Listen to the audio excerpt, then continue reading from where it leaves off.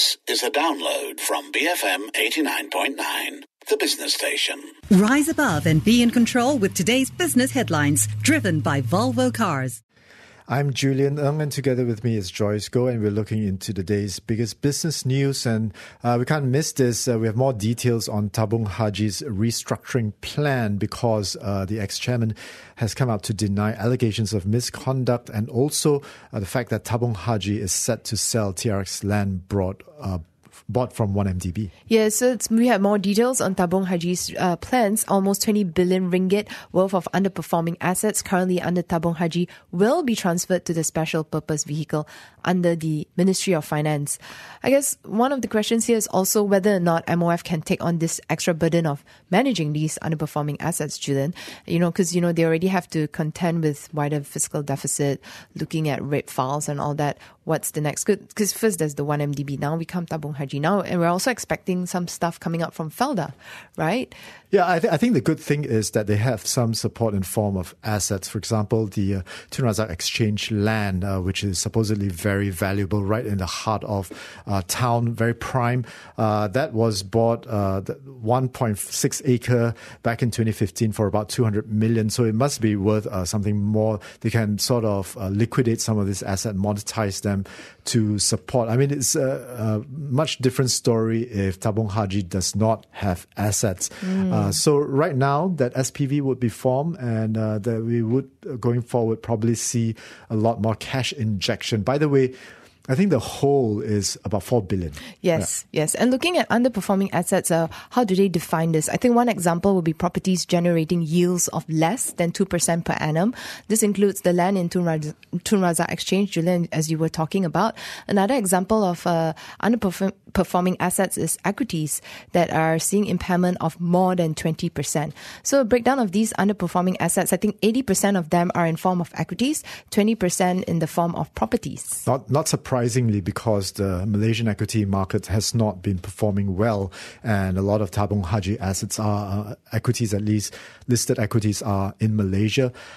So just some numbers here. About 10 billion would be issued by the SPV, a 10 billion bond, and this will result in the balancing of the assets and liabilities. Remember that the liabilities were more than the assets, so they had to cook up the books so that they can legally pay out those dividends. And now, as a result of this restructuring, they will equalize assets to liabilities of 77 billion, plugging that 4 odd billion hole that exists right now. Yeah, so that means that Tabung Haji can then legally pay out dividends. So we have this sukuk 10 billion worth in Islamic sukuk, and also another 10 billion, I think they're looking at RCPS. Correct. We have this statement here coming from Tabung Haji Group MD and CEO Datuk Sri Zukri Samad, who assured the more than 9 million depositors that they will receive their dues this year.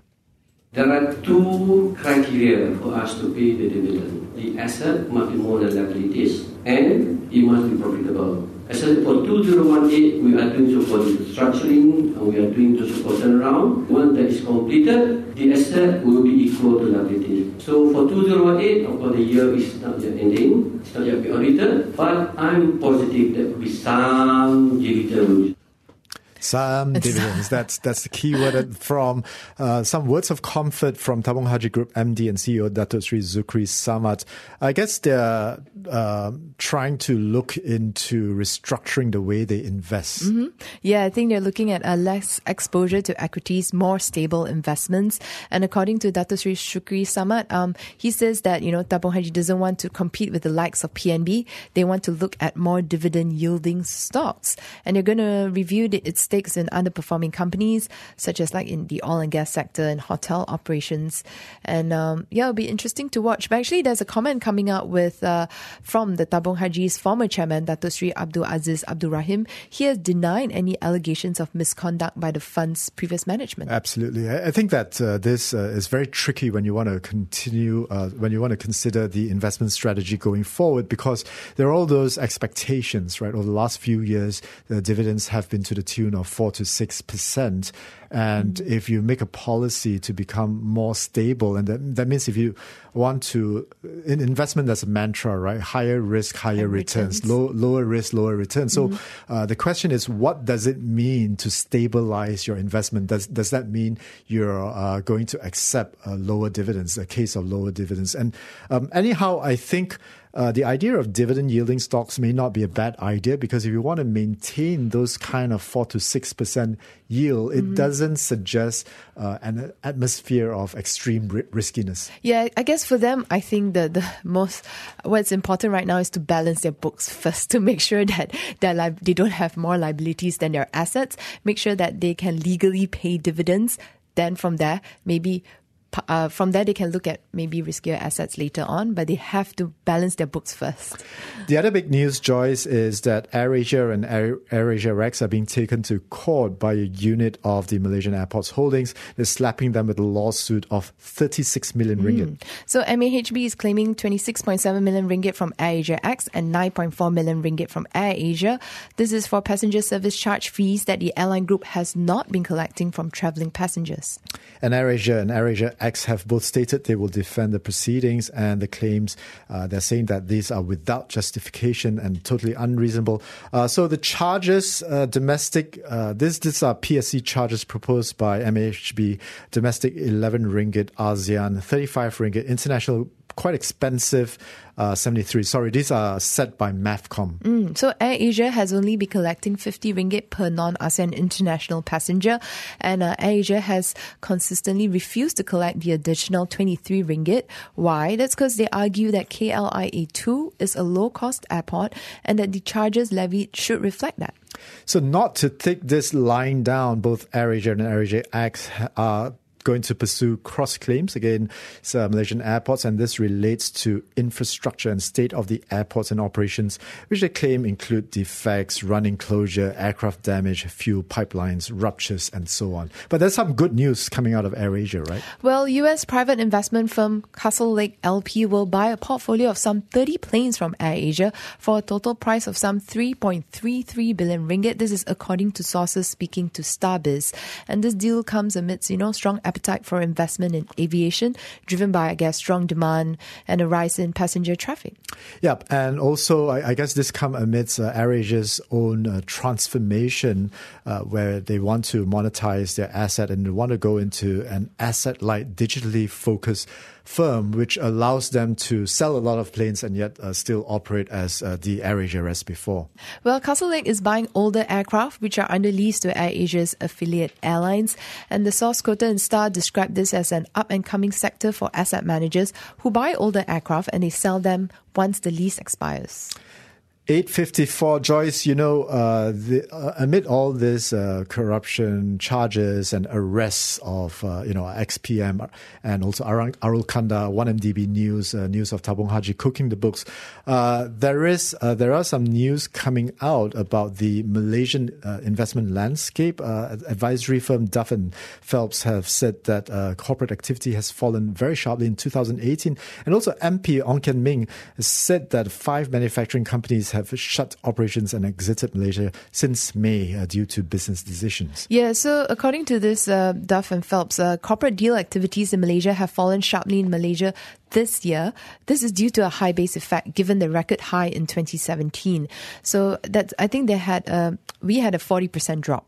And these corporate deals include M&As, private equity and venture capital investments, as well as IPOs. So 2017 was $20.3 billion US. 2018 saw $12.5 billion US. I guess a lot of people were also looking at the general elections, which happened in the middle of this year, and possibly putting off a lot of the investing decisions. And the market performance hasn't been that great as well since the general elections, and maybe that was an indicator of sentiment. But market performance could be regional as well, like with what's happening. Yeah, yes, macro. The crisis that happened in Turkey, as well as the utterances of Donald Trump. But when they did come in, the foreign investors actually liked the healthcare sector, and domestic investors, real estate, not surprising. Yeah, it's always a popular industry. Well, foreign foreign investors continue to sell Malaysian equities and bonds in line with the broader trend across emerging markets. And looking at this, I think according to MIDF year to date, foreign investors have net sold 10.74 billion ringgit worth of Malaysian stocks, wiping out 2017's net inflow of 10.33 billion ringgit in Malaysian equities. Also, an indicator of sentiment is the foreign trading in Malaysian government bonds, which fell by almost 5 billion ringgit last month compared to October. That translates to a 1% drop of total foreign ownership of all government debt, now is slightly under 25%. And the other news, Joyce, is that 5 manufacturing companies have shut down operations since GE14. Yeah. So this is according to Deputy Minister of International Trade and Industry, MB Ong Kiang Ming. Also, there are 5 companies who have invested over 300 million ringgit into the country, those 5 companies, and these shutting of operations have resulted in over 360 local workers losing their jobs. Why are they shutting down? I think this is due to global headwinds, market uncertainty, falling demand, rising cost, and Ong Kiang Min has said that, there were business decisions and nothing to do with a change in government. Okay, and the silver lining is that Grab is set to add about 100 tech jobs and a new R&D center here in Malaysia. So the 9 a.m. news rather is coming up, and after that we'll look at what's happening in FBM KLCI, BFM 89.9. Keeping you on track for peak business performance with the new Volvo XC40, the expression of innovation. Volvo, made by Sweden. Thank you for listening to this podcast. To find more great interviews, go to bfm.my or find us on iTunes. BFM 89.9, the business station.